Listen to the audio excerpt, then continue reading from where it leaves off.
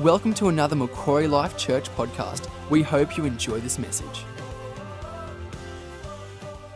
I decided last year I wasn't going to participate in COVID, so I went with the Ross River fever instead, but I'm back, which is really good. And we've been looking at this area of faith through Hebrews.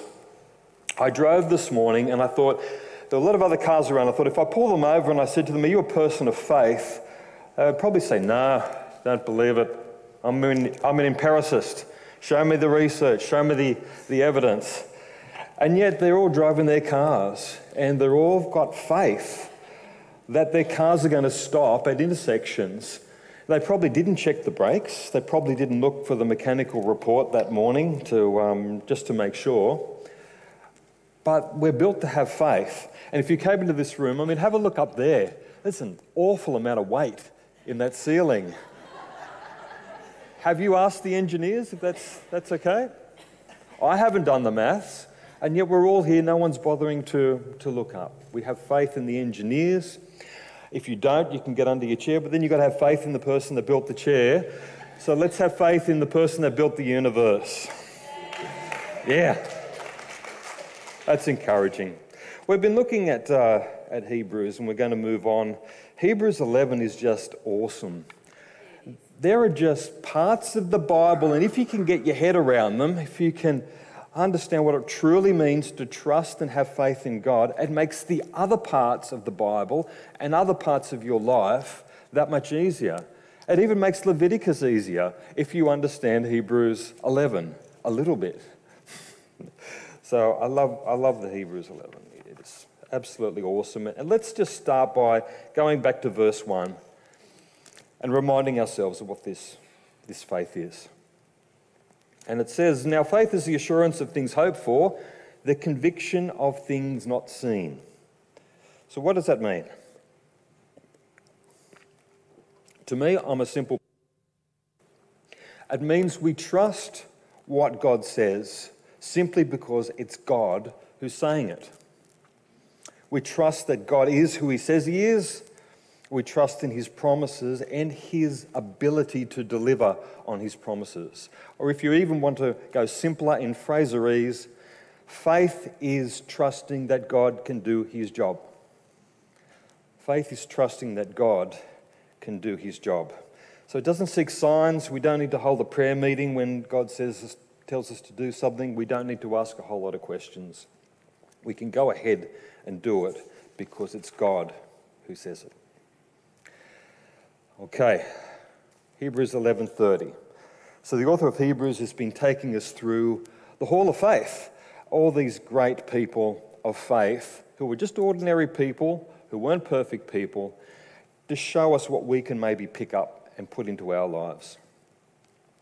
Verse 30 says this, by faith the walls of Jericho fell after the army had marched around them for 7 days. This verse calls us to look at the astonishing faith of the generation that crossed the Jordan and entered into the promised land. And to compare that to the astonishing lack of faith from their parents. And their parents, if you remember, came out of Egypt. They saw the plagues that helped them be delivered from Pharaoh's hand. They saw the parting of the Red Sea. They went through, and then the Egyptians came through, and the waters went back.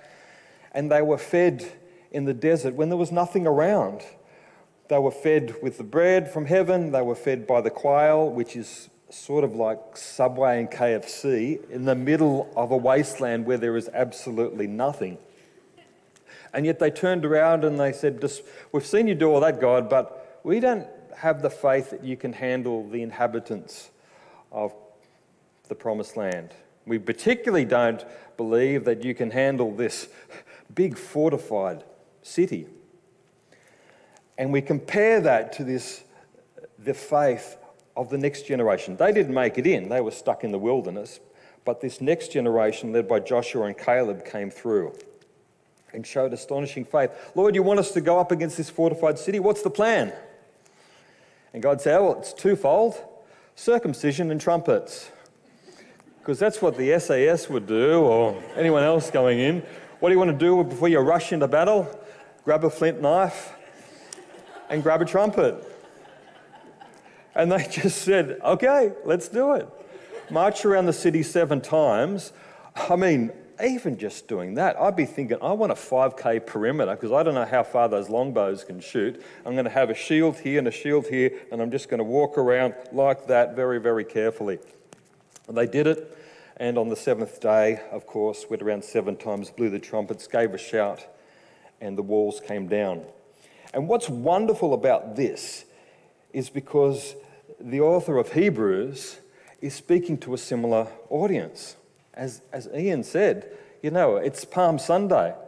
The parents were going, you know, Hosanna, blessed is he who comes in the name of the Lord, wave the fronds, and 2 seconds later, crucify him.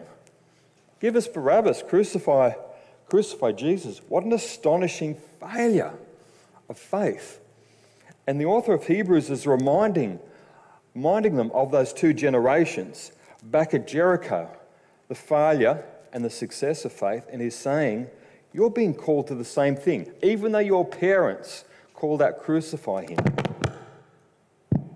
you're going to go in and conquer the promised land. You're going to conquer the globe with the good news of Jesus Christ, of what he's done at Easter time. And that's what we're called to do. We're called to go in and conquer with the double-edged sword, the word of God, to make disciples throughout the world. So a wonderful, wonderful, powerful reminder from the author of Hebrews there. Hebrews 11:31.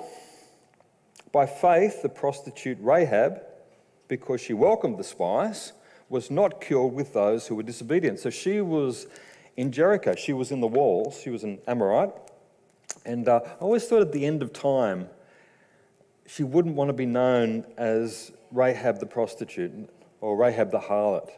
Hey, look, it's Rahab the harlot. That's the 10,000th time someone said that to me already. So we'll drop it off. Something sort of stick in the Bible like, oh, it's Thomas the Doubter. Great. You just make a simple mistake. It's remembered for 2,000 years, you know. Anyway. But she heard what God had done. Just like that first generation that came out of Egypt. She heard what God had done with the plagues and with opening the sea and with the KFC as well in the desert. And she said, that's the sort of God I want to put my trust in.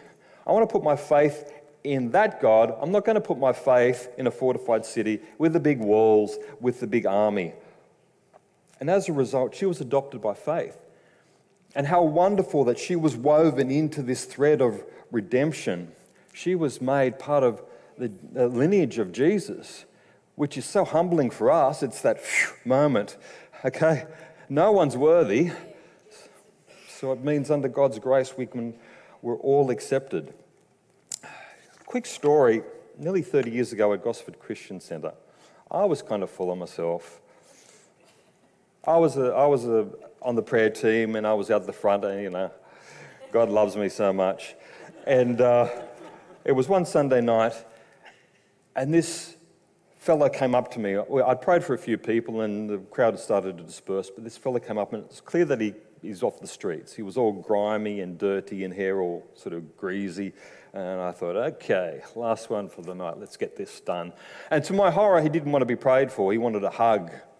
He just heard the message, and that was how he wanted to respond. And so he kind of came up, and it was pre-COVID, so it's kind of okay. And he came right in there, and just the stench of body odour, someone who hadn't had a shower for a really, really long time, and stale alcohol, if there's such a thing, that was kind of in there. It was kind of a whole funk thing, maybe a little bit of wee. I don't know, but it really wasn't good. And I came in and I hugged him back, and that sort of got him excited. So he lifted his arms up, put his arms right around, and I think there might have been a few folds of skin that hadn't seen sunlight for a while. And it wasn't gag-a-maggot. It just really wasn't a pleasant experience. And I thought I was going to lose my dinner at one point. But I just heard Jesus say, "Can you smell that? That's the stench of the world that I died for, and you don't smell any different, Fraser. And I went, oh, Lord, I'm so sorry. And he tried to pull away, and I wouldn't let him go. And I hugged him. And just at the end, it was like there was this exquisite perfume smell filled the air. I've never smelled it since then. Paco Rabanne doesn't come anywhere close. It was so beautiful. Just for an instant as he went, I thought, thank you, Lord, and I'm so sorry. But none of us are worthy, are we? Okay, let's keep moving on. Hebrews 11:32-34. Author's probably a Pentecostal pastor because he does the usual thing. What more shall I say? I don't have time to talk about this, so I'll just go through it briefly. Typical Pentecostal. I don't have time to tell you about Gideon or Barak or Samson or Jephthah, about David and Samuel and the prophets who, through faith, love that, through faith, not through wisdom, strength, political intrigue and all those other things. It's good to know, because it means if we've got something to do, we don't have to sit around going, well, we haven't got this and that's not in place yet, and we can just do it when God says it, which is awesome. This is what they did. This is their CV. Conquered kingdoms, administered justice, and gained what was promised. Shut the mouths of lions, quenched the fury of the flames, and escaped the edge of the sword, whose weakness was turned to strength, and who became powerful in battle and routed foreign armies. So the writer doesn't go into much detail, and you can read about that yourself, but there's this list of people who certainly weren't perfect, and it says there they were weak. Weak when they didn't have faith in God, strong when they trusted in God, and faced overwhelming odds where the chance of success was virtually zero. Strong faith does not wait for perfection in character. Faith is a response to who God is and not what we are. We can just launch. Okay. Every inch that we take for God's kingdom is going to have faith at the heart of it, not us, nothing to do with us. Okay. Verses 35-36, here comes the good stuff. Ready? I love being given these verses. Let's read them. Women received back their dead, raised to life again. That's the good bit. There were others who were tortured, refusing to be released, so that they might gain an even better resurrection. Some faced jeers and flogging and even chains and imprisonment. They were put to death by stoning. They were sawn in two. They were killed by the sword. They went about in sheepskins and goatskins, destitute, persecuted and mistreated. The world was not worthy of them. They wandered in deserts and mountains, living in caves and in holes in the ground. Who wants to sign up? Who feels that prosperity ministry comes in somewhere there? You name it, you can claim it. Come on, you can be the best person you need to be right now. No, that clearly says no. It's the other side of heaven where things will be a little bit different. So the shift is absolutely startling. What a transition. My goodness. Do you want to be in the first group or the second group? Before we read about those who escape death, and now we read about the ones who don't. So what are we to make of this? If faith overcomes, what are we to make of it when we're sick? When we have financial issues, marriage issues, all those other things, and there is no relief in sight. In Acts 14:21-22, Paul says this, speaking of the disciples, they returned to Lystra and to Iconium and to Antioch, strengthening the souls of the disciples. They're strengthening the disciples, encouraging them to continue in the faith, and saying that through many tribulations we must enter the kingdom of God. Not just one or a few, but many tribulations. How is he encouraging them here? How is he strengthening them? By telling them, don't get taken by surprise. It's going to happen sooner or later. Don't let it shock you. Don't let it throw your faith. It's just something that has got to happen. And ultimately, I want church to be real. I don't want my testimony at the end of time, meeting up with somebody and they said, hey, I was sawn in half. How did you go, Fraser? Oh, every time I got sick, I prayed and it went away. And whenever I needed money, a miracle check arrived. And as I walked down the streets, little Chupa Chups popped up along the grass everywhere I went. It's not much of a testimony. It's like playing for St. George on a really wet, muddy day, and you've been on the bench, and you come in at the last moment, and the hooter sounds, and you've won, and you do the victory lap, and everyone's black from the mud, and a bit of blood coming out the mouth, and you're there with your pristine white thing pouncing around the oval. I don't want to be like that. And if someone comes to the church and they've got needs and things are going wrong in their life, and there's no one here that can speak into that, what good are we? Sometimes we just need the perspective. This time on earth, it's the football match. Drop the shoulder and charge. And then we've got eternity where every tear will be wiped away. We have perfect eternity with Christ. In my opinion, this second group is the greater manifestation of the power of faith. Here is a group of people that didn't gain victories on the battlefield, they didn't perform great feats for God, but they're the real heroes. They trusted God when the day was dark, when the night was long, when the suffering was great, and when there was no deliverance for them at all. Sometimes easier to trust in God and have faith in Him when everything's going well, but they trust Him despite that. Jesus said in John 16:33, the world will have tribulation, but take heart, I've overcome the world. And we'll see that one day. But sometimes this faith that we're talking about now wins over suffering, and sometimes it gives us the ability to go through it and have a testimony at the end. But trials can't sweep away true, authentic faith. I want to just speak to this a little bit more. So I'm going to compare these two verses. This is Hebrews 11:34 and 37. You'll notice in the first one, escape the edge of the sword. That's group A. Killed by the sword, group B. And what's interesting about this is Herod Agrippa sought to kill both James and Peter by the sword. We know that he killed James, Acts 12:2. But listen to this. When Herod tried to do the same thing to Peter, God delivered him. And on that very night, when Herod was about to bring him forward, Peter was sleeping between two soldiers, bound by two chains, and the guards in front of the door were watching over the prison. Pretty tough situation. Behold, an angel of the Lord suddenly appeared, and a light shone in the cell, and he struck Peter's side, rousing him, saying, get up quickly, and the chains fell off his hands. Yeah. Exactly. But what does the other one say? By faith, Peter lived, and by faith, James died.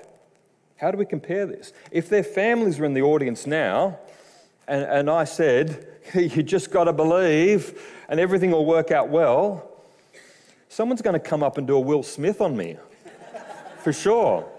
And because I'm a Christian, I've got to turn the other cheek, and not Chris Rock got one, I'd have to cop two. But it's great to see that because it says to us, you know what, it wasn't because Peter's faith was any better and it wasn't because God loved Peter anymore. It's just living in the world that we live in, living in the fallen world. And we know everything works out for good for God, but sometimes the process isn't what we would hope for. Sometimes we too end up with that testimony, but it brings glory to God.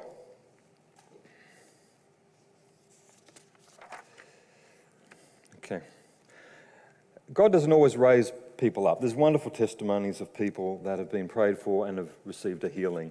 And there's examples where they haven't. And sometimes going into the Lord's hands, that's the best healing you can actually get. Because when we're healed, the body's going to run down again. Lazarus died again despite being healed. But we just need to understand that, it doesn't always happen. But we're in a community of faith. So when those tough things happen, we come together. We hang on to God's promises. We know that at the end of time, Jesus is going to wipe away every tear. And the world would say, why do Bad situations happen to good people. Huh, church? Huh? And we can just turn it around and be frustrating like Jesus was when he returns a question with a question. And we can say, okay, so why do good people happen to bad situations?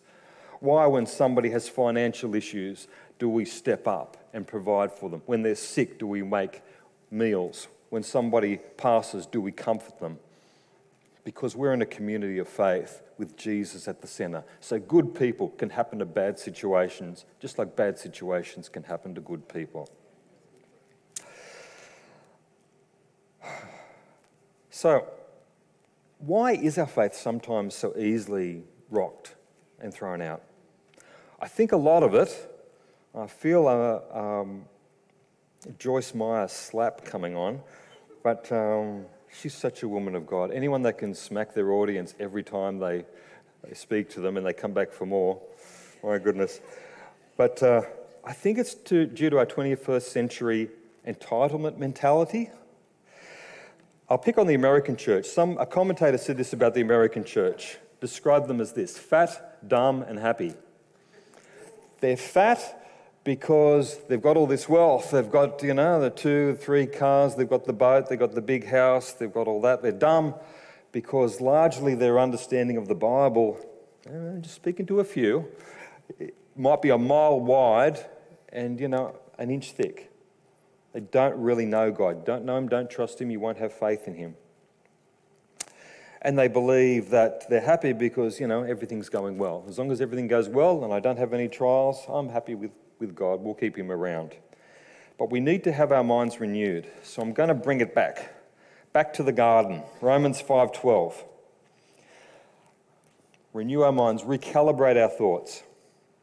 One small bite for man, one giant fall for mankind. Therefore, just as through one man sin entered the world, and death through sin, so death spread to all men because all sinned.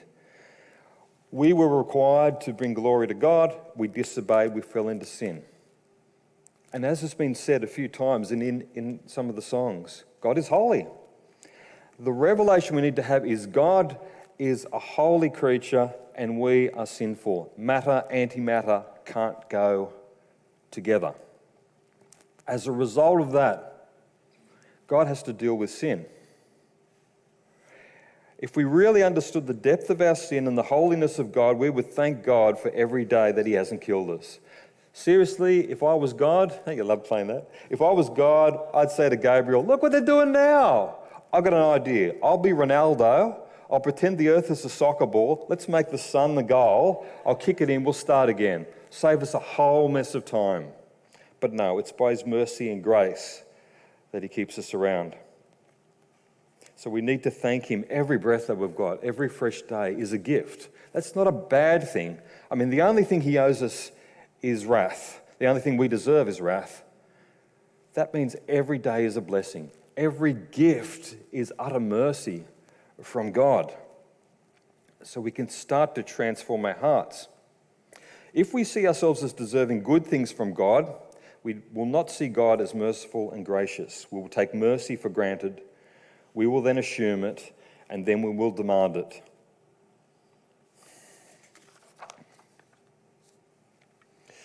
So we need right thinking about God's holiness. If we do that, if we see everything he gives us as a blessing, if we lose our health, we'll be thankful for the times that we were healthy. I had a really rough marriage for 20 years.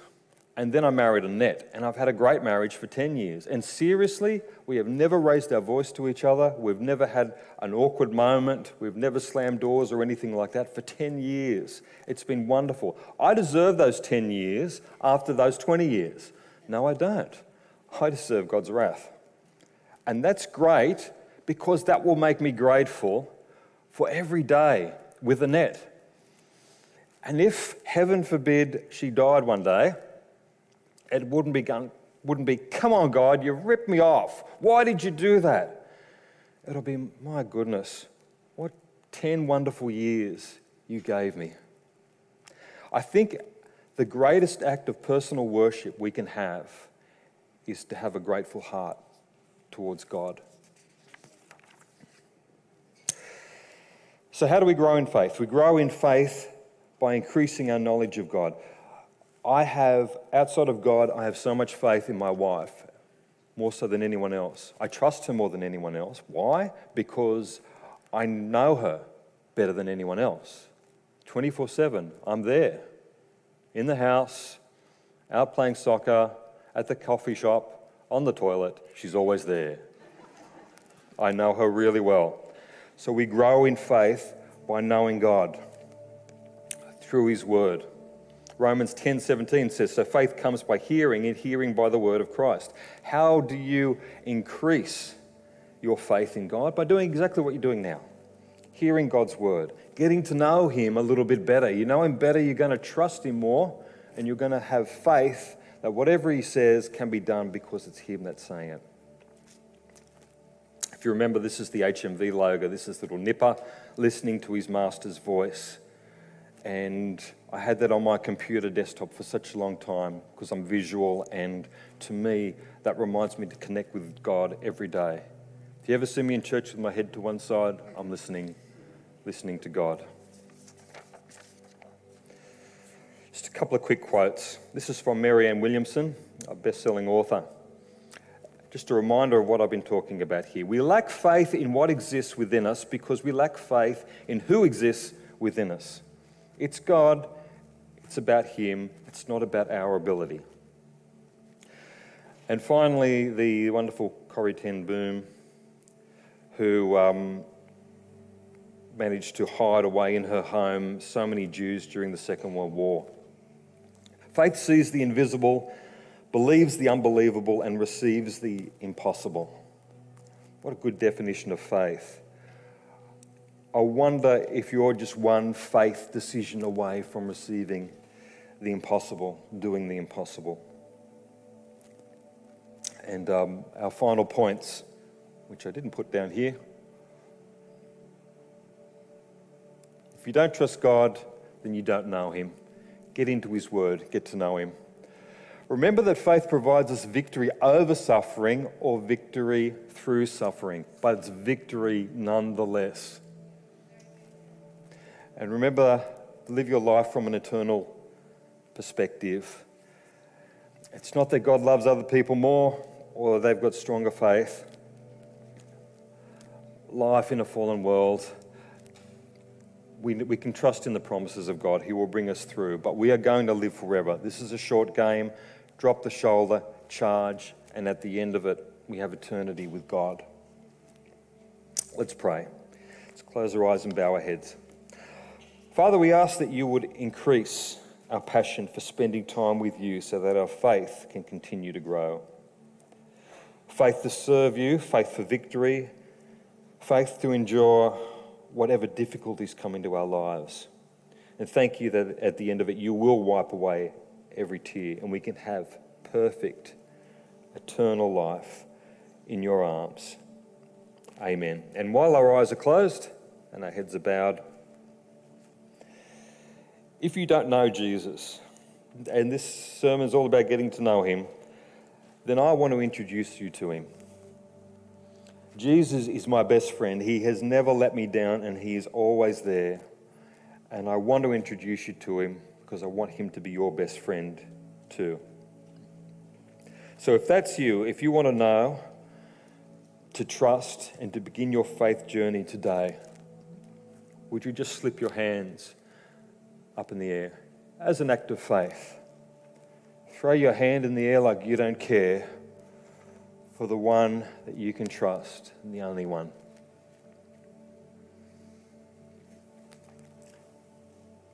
Thank you. Let's pray. Lord Jesus, we thank you for leaving your Father's house and for coming to this far off land and visiting us in the mess and the stuff of life. Jesus, we are sorry for our sin. Lord, we turn from our sin, we turn towards you. We give you our lives. And we pray that you would speak to us. Thank you for listening. We hope you have enjoyed this message. For more information, please visit macquarielifechurch.com.au.